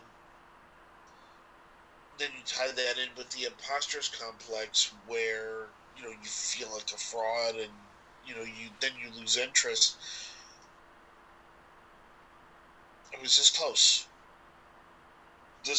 to just completely wiping my hands of wrestling and just saying, I'm done with it. I can't. I have no motivation to seek out bookings. I have no motivation to try to be the best damn announcer that I can be. I have zero motivation to seek out the advice of my colleagues. People that I respect within this field. Like I said, I was going to people from other promotions and other companies. I said, fuck it. And I just stopped. And I'm now getting myself ramped up to the point where, okay, I'm ready to do this again, but now we're in the middle of the black fucking plague and I can't leave my house. And while your recovery, your rebound from this most recent bout of depression, your rebound from it comes at a terrific time because at least you're optimistic going into the apocalypse instead of how some people are during this crisis where this may be as weird as it sounds. They might have always had depression or signs of it, but being non-essential and staying home for this length of time, like people aren't used to it. How do you feel with this going on? Do you feel secure in that you know that this has nothing to do with you? It's not like you lost your job. It's not like, you the it's not like it was of your own doing. You're having to sit back and for the first time in a long time, maybe come to a halt and just be like, weird. Like, I guess the question would be, are you feeling that same depression as you did in November? And if you are, is it because you're just waiting for the next thing to happen so that there may be direction? Or are you kind of seeing it like, okay, this had nothing to do with me. The fear of what's going on outside notwithstanding, you're able to cope with this event that's going on in our lives. Well, I know that this event has, is nothing to do with me. This is something beyond our control. Um, at first, I saw it as, this is just something else. I finally start getting confidence in myself again. Start feeling like, all right, I'm starting to feel like I can, get back out there and take over the world and whatever, and then, everything happened. And, I kind of look at it as something saying, okay, we as a people, we collectively need to slow down and reevaluate where we are. And that's what I'm doing. So by we as a people, do you feel that it is us as a society as a whole, us as a planet, us as the human species needs to just see what is important? Because I mean, let's look at when this happened. At the beginning of January, we thought we were heading into World War III. Legitimately, there were some people the third day of 2020 were like, "Holy shit, we're going to nuclear war with Iran." And then in February, we had to sit back helplessly as Australia burned, and millions of animals are just eradicated. And then all of a sudden, it's like, well, because of an incident in China and the growing epidemic, yeah, it's now here in the United States. We knew about it in January, but we just didn't think it was going to get this big. It's kind of like this was the worst time to try and rebound, and you seem to be doing absolutely well. And the best part about it is I think a lot of that comes back to our training, like you've said. Like, we have been able to experience a piece of life that I don't think a lot of people can, and it's invaluable right now. You can't teach that kind of resiliency to people over a webcam. You know what I mean? Right. Right. I mean, I think it's.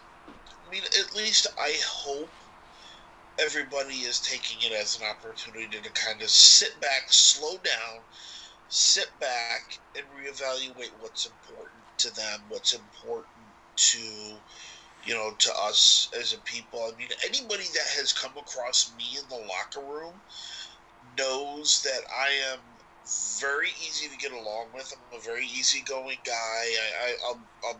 I'm always there to joke and laugh. Um, but I tend to be quiet. I'm a very observant person. Just because I'm not quiet don't mean I'm not studying the room. It doesn't mean I'm not, you know, and you know exactly Oh what yes. I'm talking about. Yep. There's that old joke with Mad Dog Mattis. You have a plan to kill every single person you meet.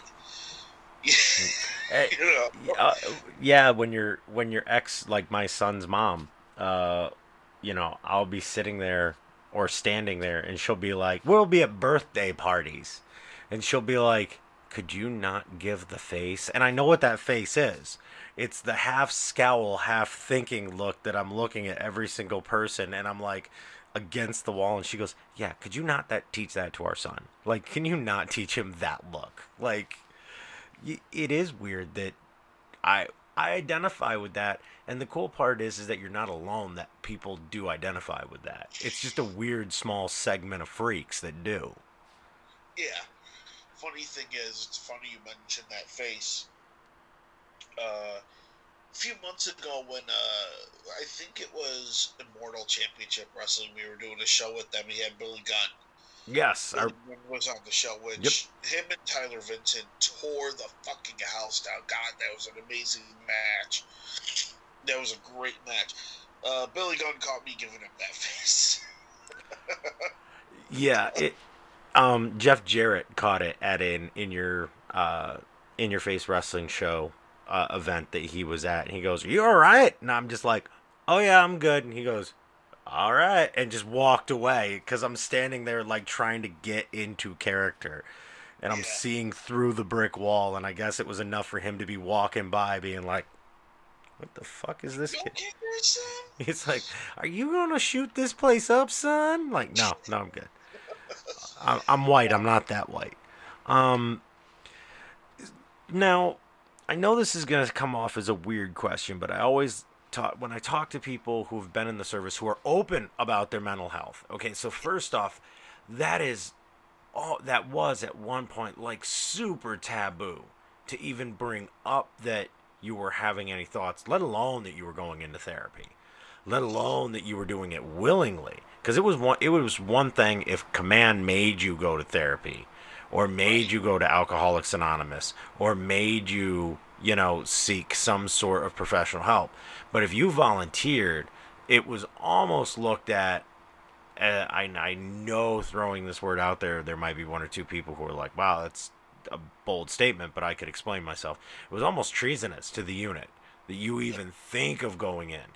When you started seeking help, were you open, or did you keep it kind of, hush hush that you were even seeking help? And when everyone around you started finding out that you were going, what was the reaction of the guys?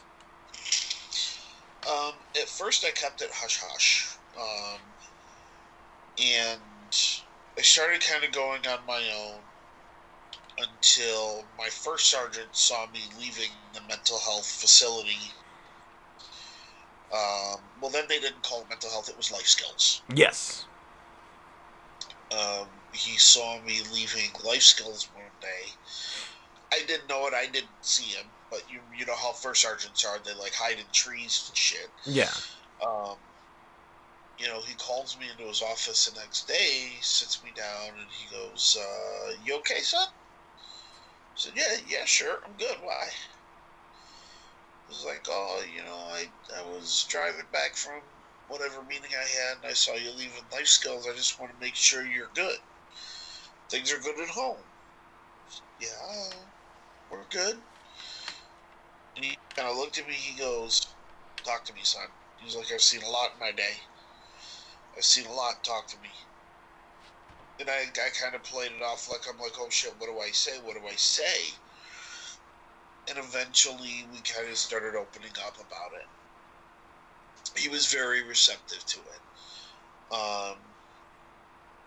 When I talked to my supervisor about it, luckily they were very receptive to it. They were very happy that I took it upon myself to go seek out help. Some supervisors, I had heard stories of some supervisors who weren't so thrilled that their airmen or soldiers were going to seek out help because, like you mentioned, it was seen as treasonous. It was seen, well, not really treasonous, but it was seen as you were automatically pegged the weak link in the chain. Yeah. And for a lot of people, they were seen as they couldn't be trusted, or it was seen as detrimental to their career, depending on what career you worked in. Yeah, yeah. And that's unfortunate because I believe, looking back on it, and you can probably attest to this, there were probably a lot of guys around you that were in the same boat you were in. It's just instead of seeking counseling and getting help, they hid behind the bottle, and that caused problems with their career where they were just looked at as a shit bag. And when you're pegged the shit bag versus the weak link, I would, Yeah. I at times would have much preferred weak link and proven them wrong than the shit bag, and have them talk to you about your behavior and your alcoholism, or how you're never going to get promoted because you just can't be trusted because you are the shit bag of the unit. Yeah. See, this is kind of where wrestling all ties back into everything. Um, because I did see a lot of my friends. I saw a lot of colleagues in the military, like you said, hide behind a bottle, or hide not just a bottle of booze, but sometimes a bottle of pills. Mm-hmm. Hide behind, whatever the doctors were prescribing them. And I remember distinctly a very good friend of mine who was a fantastic airman. He started off, great promising career. Um, he got deployed. Apparently had gone through an IED attack on Route Irish. Yep. Um, and again, for those of you playing at home, Route Irish was a stretch of road that went from northern Baghdad to where the international zone was, which is pretty much like central Baghdad. It was like a long stretch of highway. So we'll just say it was like 87 north and south. Yep. That's accurate. Very accurate. Um, it was deemed the most dangerous highway in the world because there were IEDs pretty much everywhere. Well, he had got hit in an IED attack on Route Irish and just changed him forever. And he spent the rest of his military career in and out of trouble, DUIs, and eventually got kicked out. I dealt with my depression in the gym, and that's also kind of when I decided that I really need to immerse myself into this wacky, crazy world of professional wrestling that I'd always been a fan of ever since I was a kid. And then when I started training and I started learning the business, and because I didn't just want to learn to take a bump, Yeah. I wanted to learn everything. I wanted to learn, what makes a good heel, what makes a great baby face, what makes a great storyline, what makes this, what makes that, what happens if this happens. So I immersed myself in it, and that's kind of how I handled things. Like, you hear people say, "Oh, professional wrestling saved me."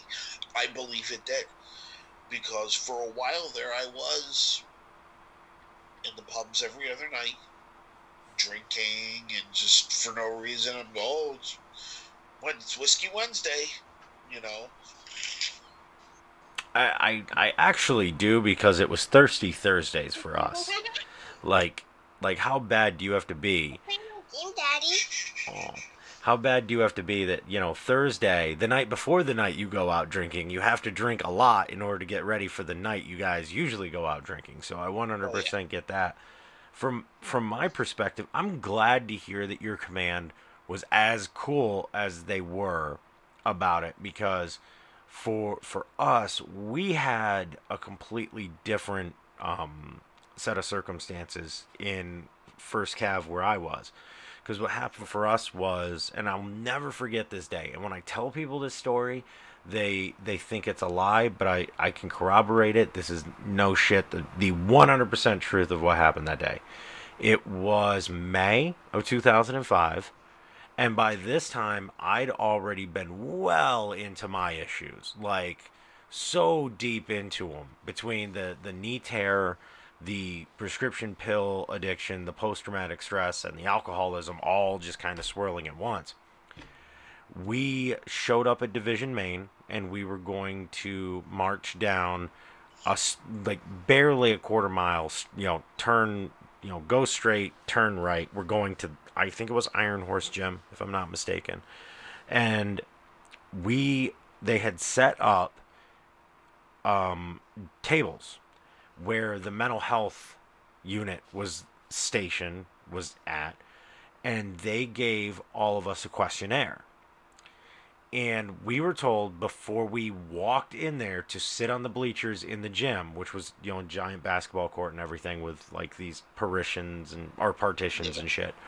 We were told, if you value your military career, you will answer no to every single thing that is on these pieces of paper today. And everyone just kind of was like, who?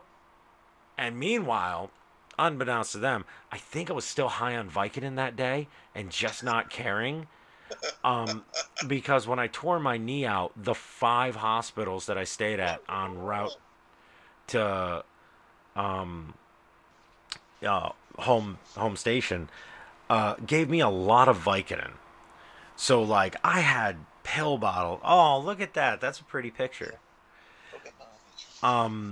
Pill bottles just full. So if I was having a rough day, I'd just pop a couple.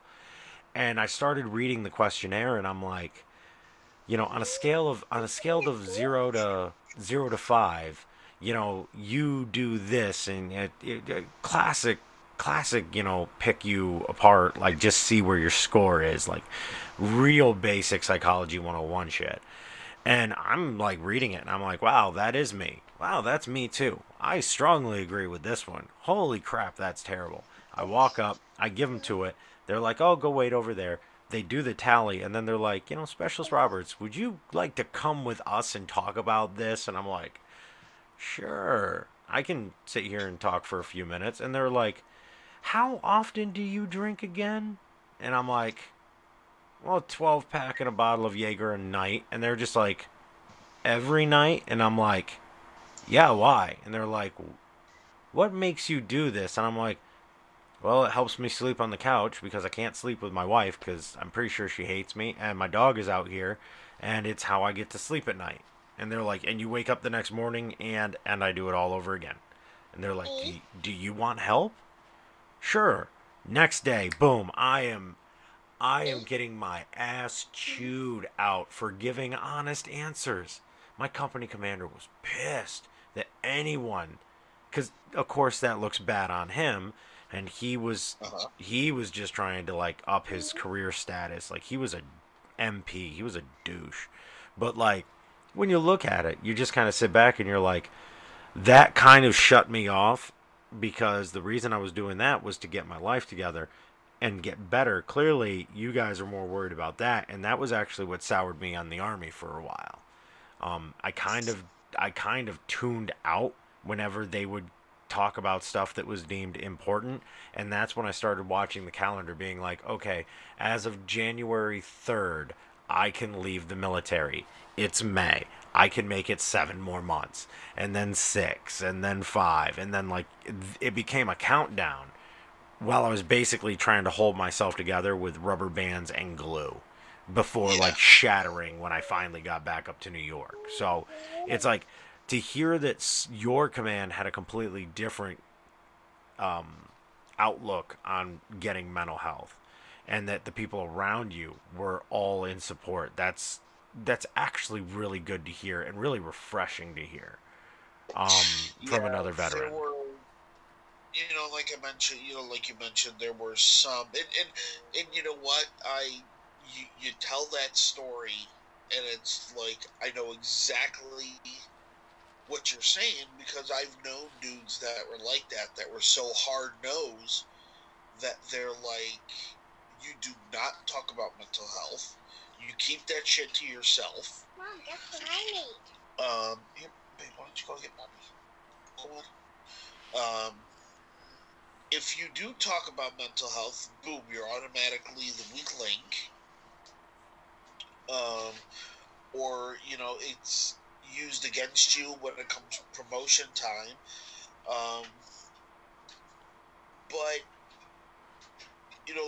sergeant, I was lucky enough to have a first sergeant and a commander who were um, understanding.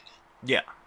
And they actually commended me for voluntarily going forward and saying, I need help. I need someone to help me in this process. And, you know, I wish, honestly, like, mental health within the military was taken more seriously. In fact, when I started, getting my psychology degree, the reason I did it was veterans health. That was the number one thing, because in 2009 I ended up locked up in MHU for 72 hours in Glens Falls. And it was the reason that happened was I'd had a real bad bout of drinking after my second deployment. I'd pretty much drank myself into a stupor and lost my shit one night. The next day, some people, some friends, bring me to the VA office in Glens Falls, and I tried to get in with mental health, and they were like, yeah, come back after the Christmas break in 2 weeks. And my one friend's like, yeah, I say that, and you're like, what? It's like, no, this motherfucker said come back in 2 weeks after the Christmas break, because it was a couple days from Christmas. And my one friend looked up and goes, this dude ain't gonna make it to Christmas. And they're like, well, what do you mean? And my girlfriend at the time was like, he's gonna hurt someone. Like, you don't understand that he's gonna hurt someone. And that was the only way I got help. And like, you think about how scary that is, and it's like, then you take the rabbit hole into the VA system, and you said that you've gone through the VA and through private counseling. Which one do you find is better? I know that the VA is obviously geared towards veterans and veteran needs, but do you feel like sometimes, yes, although you're a veteran, that's not always the root of the issue? Like, sometimes it's just life in general, so you prefer talking to a private clinician.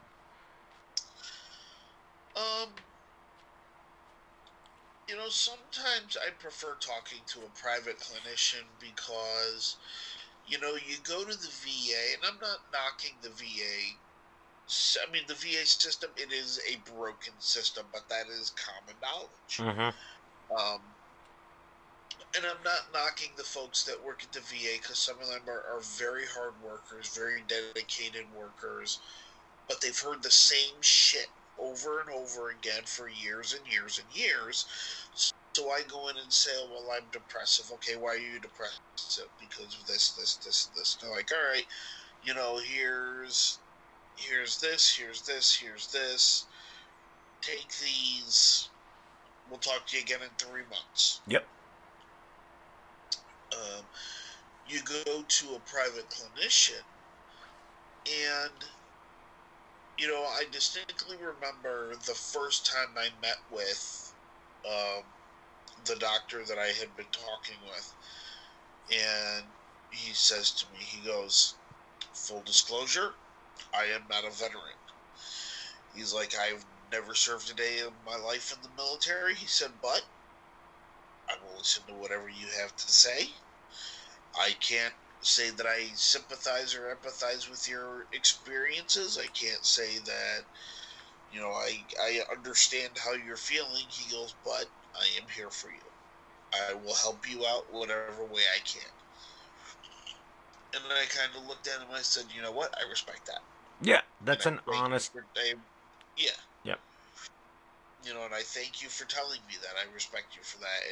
And to be honest with you, it seems more like he's listening because he wants to learn about my experiences, as opposed to just hearing, okay, well, I've heard about this for, X amount of years. Yeah. But he does sit there and tie it to everyday life, because it's not just the military that has caused, that I hate to use the term that's got me to the state I'm in, but it's just a lot of things in life. Yeah. It's not only the military, but it's a lot of things in life. And being able to talk to somebody about it has made it so much better for me. Excuse me.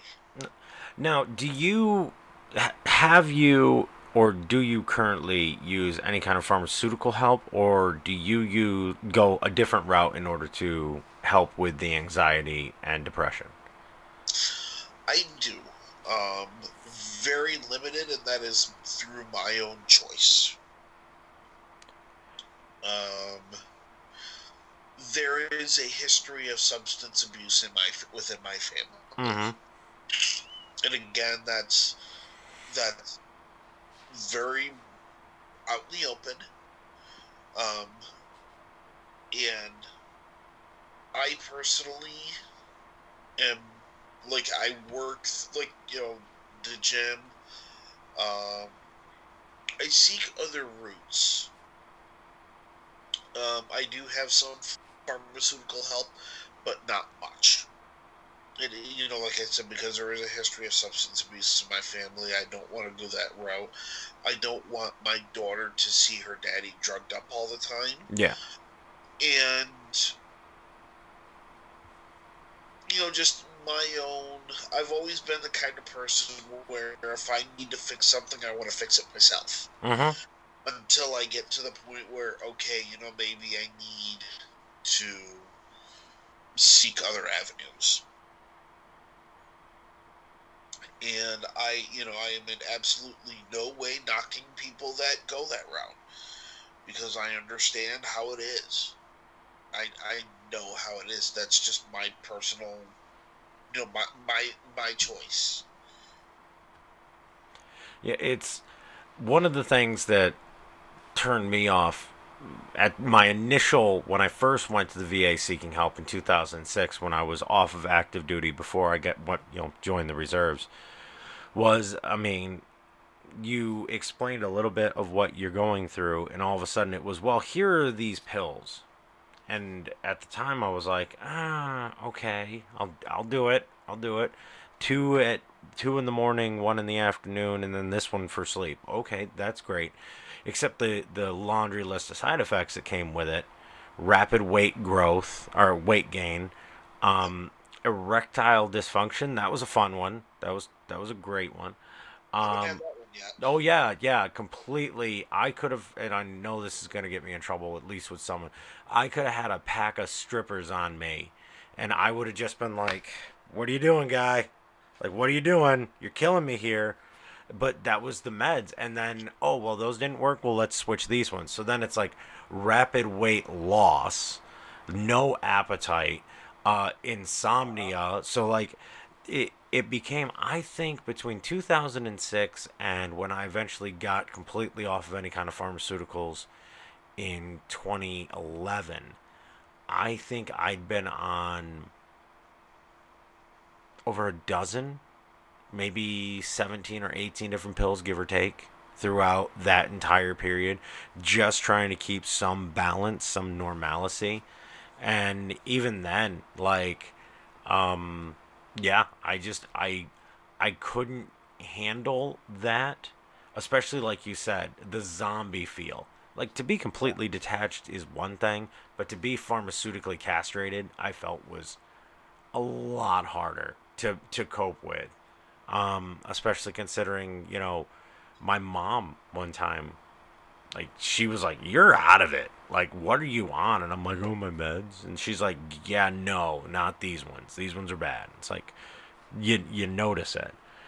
And I'm gonna agree with you as far as seeking outside counseling for the VA, but I love how your counselor had the approach to it. Like, I'm not a vet, but I'm here to listen, which is the only thing you could really want for my Yeah, end. I went through three counselors in less than 18 months at Albany Stratton VA. right. One of them got pregnant, which you can't help it, she was having a kid.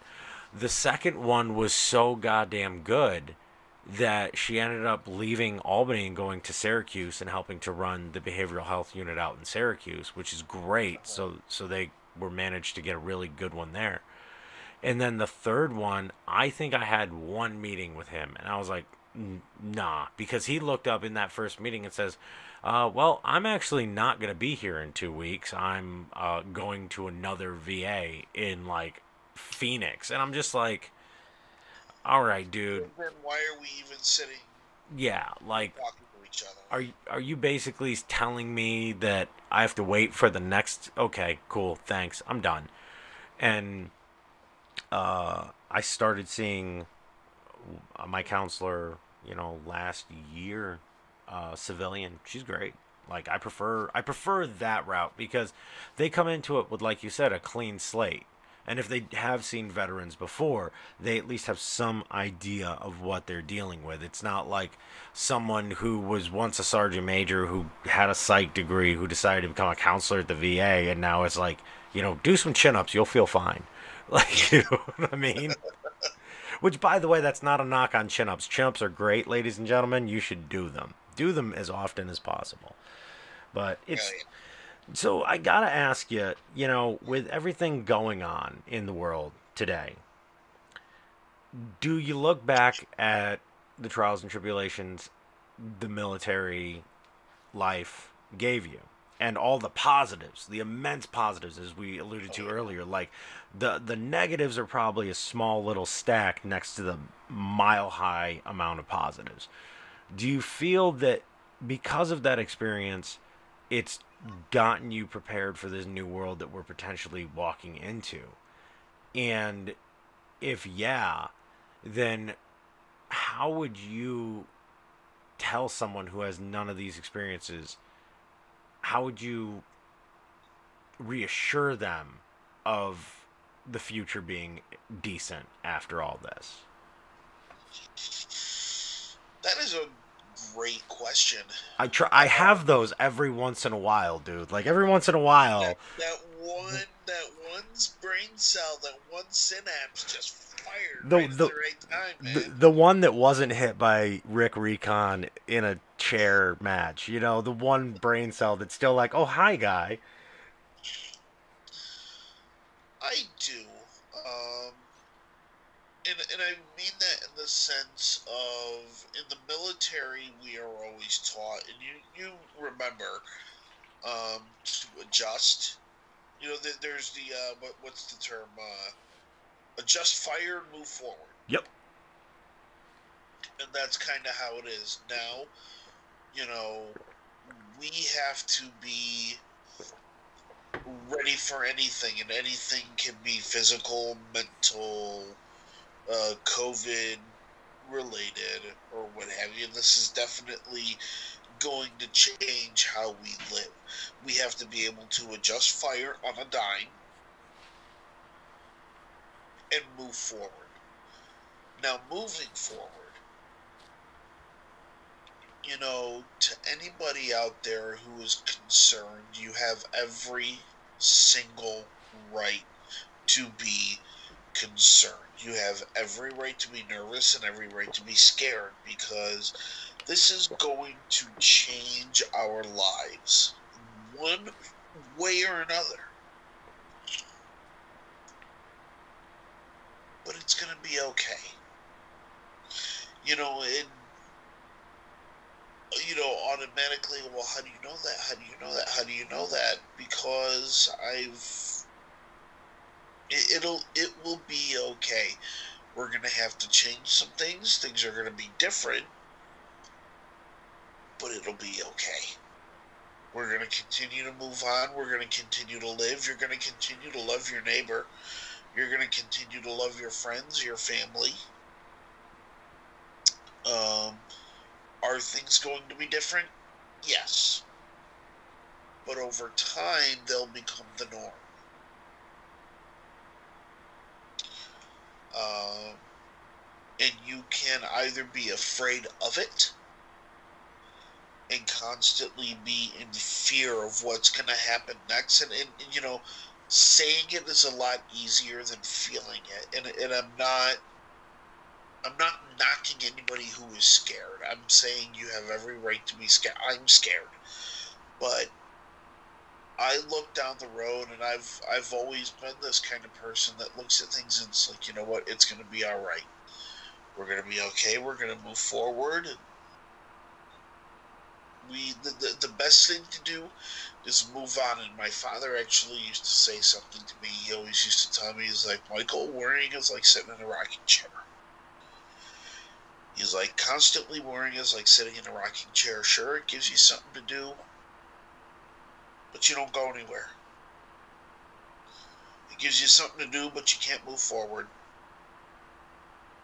And I'm like, you know what? You're right, Dad. You know, it's okay to be scared. It's okay to be worried, but we'll be okay. That's damn good advice. And I mean, I can't think of a better way to end this podcast.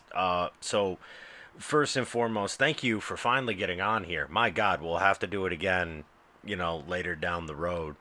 Yeah, brother. I mean, and when this is over with, the COVID, and for those of you who are listening in another state, we are in New York, so we are on one of the most locked down red zone states for this pandemic. And when this is over with, the first beer is on me because I will not wait. And I don't care if it's in a driveway. I don't care if wherever it is. I don't even need to go out to the bar. Bars are stupid. Charge me $15 for the same drink I could buy for 12 at the liquor store. But dude, thank you for coming on tonight's podcast. Thank you for recording. Thank you for being so open about your life and your experiences. And more important than that, thank you for maintaining positivity in such an unprecedented time, at least in our lifetime. I think comparably the only thing I can think of would be 9/11. And, it was the nation came together, but we were able to actually come together. Now we're expected to be together separate. And, I mean, thank God for things like Skype and whatnot, Zoom, Exactly. so we can be in contact with people. But I wish nothing but the best for you and your family during these times. And I love you, brother. Thank you for coming on the podcast tonight. And I mean, this was a real treat. This was really awesome. Definitely. And if anybody listening out there wants to get a hold of me, by God, feel free to get a hold of me. If you're a veteran, if you're not a veteran, if you're in the wrestling community, and you just want to chat, by God, find me. Now, where can we find you on social media? Because that seems to be the outlet for everyone. All across social media, I am Mike A. Falvo. Pretty easy. Or you can just search me out on Facebook, what have you. Also, I'm available once we're all released back into the wild. That is the professional wrestling, mixed martial arts, boxing world. Here comes the shameless plug. Oh, plug away, dude. Plug away. If you're looking for a new, fresh voice for your events, I sound like garbage right now because I'm all congested and in a dusty old room. But seek me out. We'll check dates. We'll make it happen. I'll come out to your venue. There's a couple places I was actually supposed to debut in ETWA out in Vermont. I was supposed to debut the week that all of this hit. Yeah, March was gonna be a big month for a lot of dudes. And yeah. And then it just kind of all went out the window. You got there's a major event happening in Waterfleet. I was going to call that event at the Norman Waterfleet for the International Pro Wrestling Hall of Fame, which, by the way, I have to give a huge shout out to everybody involved with that. Tony Villano and the rest of the crew. They're really putting themselves out there to get the International Pro Wrestling Hall of Fame back here in New York. If you haven't seen it, check them out on Facebook, like the page. It's an amazing venture, so I definitely say definitely get behind that. But as far as I'm concerned, if you're looking for a new, fresh voice or you just want to test me out, announcer, commentator, referee. I'm a wrestler. Even if you need somebody to work gorilla, you want somebody to help out with production on your show, shit, call me up. And he's one hell of a professional, and he looks good in a suit or a dress. That was an interesting show. Oh my god. Okay, sidebar, Your Honor. So for those of you that don't know, like, what was it? It was like a year and a half ago, maybe, a little somewhere in that area. We did an all women. Yeah, it was a year and a half ago. Show. Yep. The Dynasty did an all women show, and myself and a certain Viking came up with a concept for a match where we would make fun of the female athletes, but they would eventually, get the upper hand on us and, show that female athletes are very badass, because they are. The woman that I borrowed the dress from was a friend of my wife. What? A couple of weeks ago, her and my wife, they all go out for a girls' night. The first thing she says to me is, "Did that dress fit?" And I'm sitting there thinking about it, like, what is this person talking about? Did the dress fit? And then my wife goes, "You wrestled in the dress, remember?" I was like, "Oh yeah, that's right." Yeah. And actually, it was pretty snug around the midsection. Yeah, what kind of wacky goddamn world do we work in, and have we worked in, where our wives' friend is asking us if their dress fit right so that you could beat up another dude in a dress? So that I could beat up a Viking in drag. Oh my god, I love pro wrestling. And on that note, this was another episode of Mental Health. Thank you, Mike Falvo, for coming on once again, dude.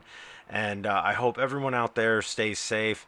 Remember, if you're non-essential, stay home. Avoid contact with people. I know this sounds like the zombie apocalypse, but we'll all make it through together.